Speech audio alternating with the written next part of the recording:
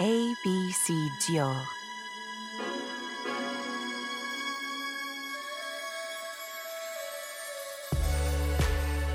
A.B.C.Dior deciphers the symbols and secrets of the House of Dior. By illuminating key inspirations, discover this kingdom of dreams, founded in 1947 by Christian Dior.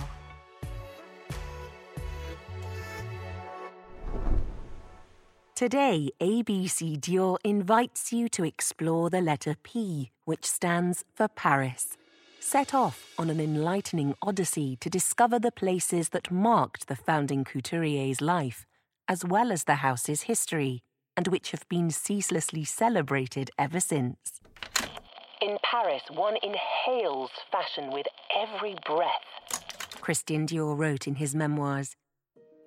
While the couturier notably traversed the United States in September of 1947, his favourite city would forever remain the French capital.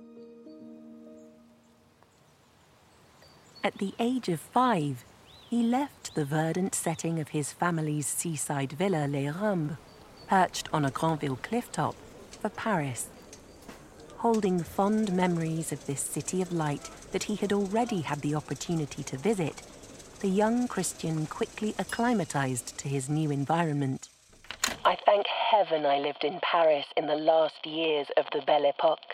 They marked me for life, he noted.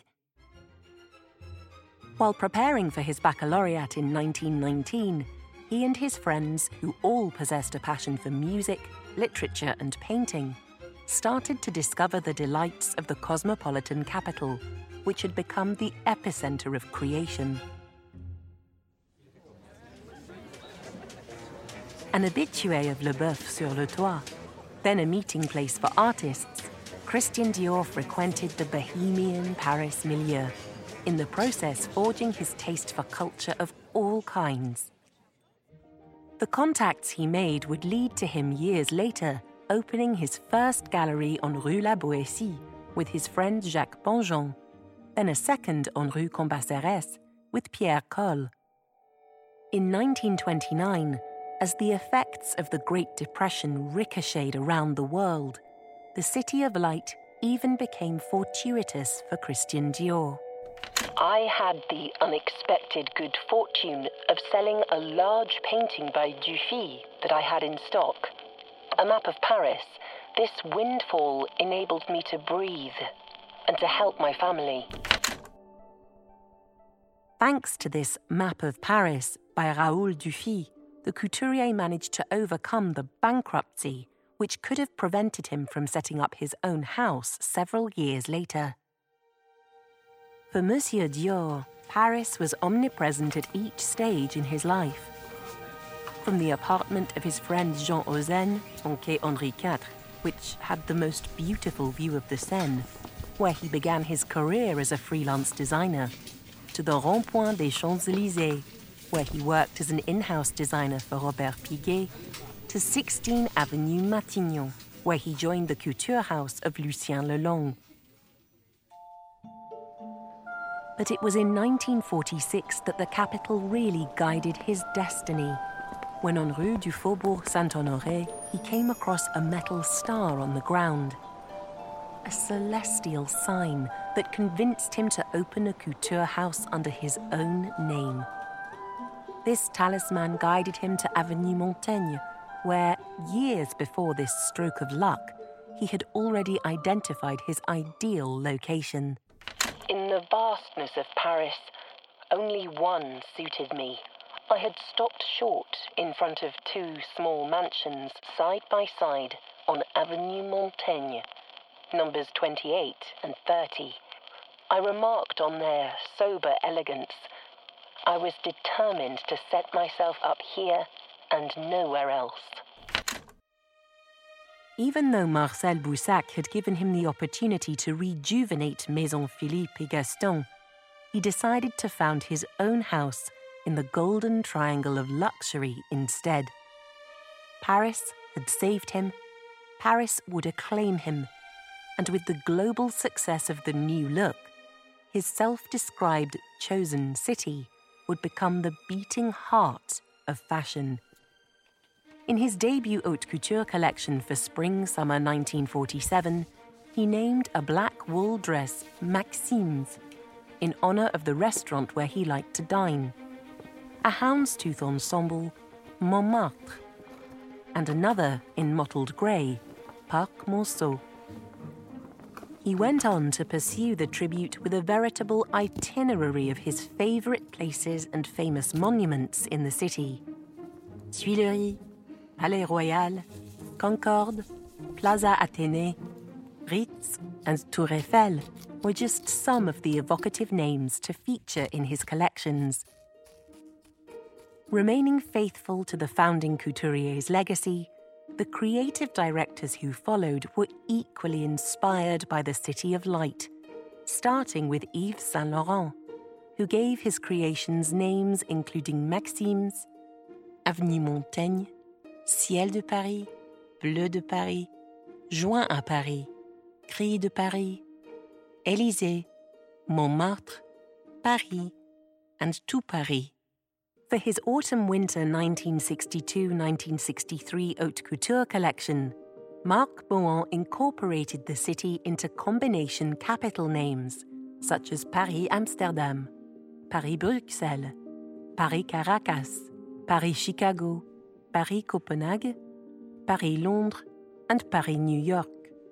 He repeated his homage the following season with the Bateau Mouche suit and the Ritz ensemble.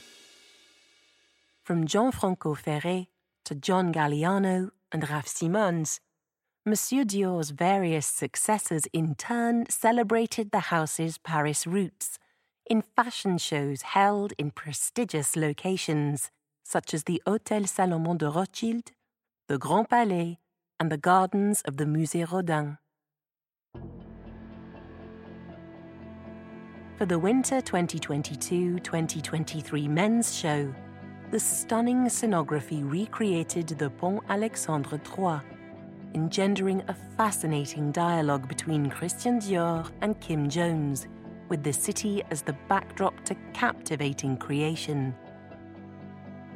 This Paris-specific artistic effervescence would also influence Maria Grazia Chiuri for her fall 2019 collection, which additionally saw the introduction of 30 Montaigne, a timeless and iconic line acknowledging the Paris address that remains the house's beating heart.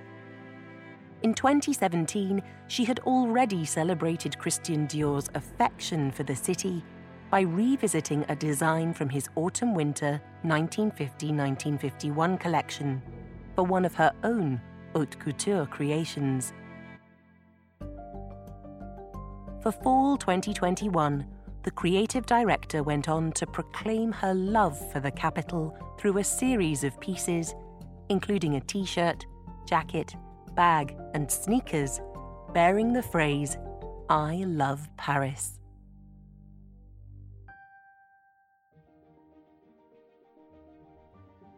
Today, this bond resonates more strongly than ever through another map of Paris that appears in the Spring-Summer 2023 collection.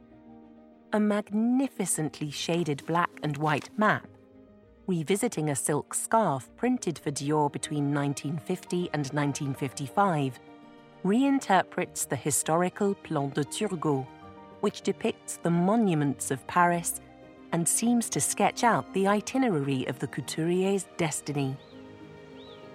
From the Jardin des Tuileries, whose restoration and regreening the house is supporting, to Avenue Montaigne, it retraces the connection with the original address where it all began.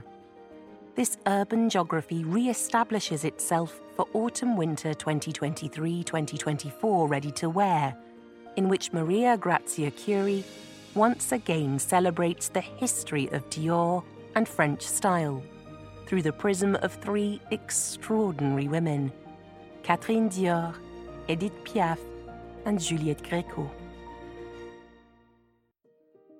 This inspiration also appears at Dior Maison, where the graphic cartography graces a series of irresistible objects, from embroidered cushions and table mats to delicately scented candles. This fascinating tale, exploring the links and locations that connect Dior to the capital, continues to be written today through the collections by the house's various creative directors.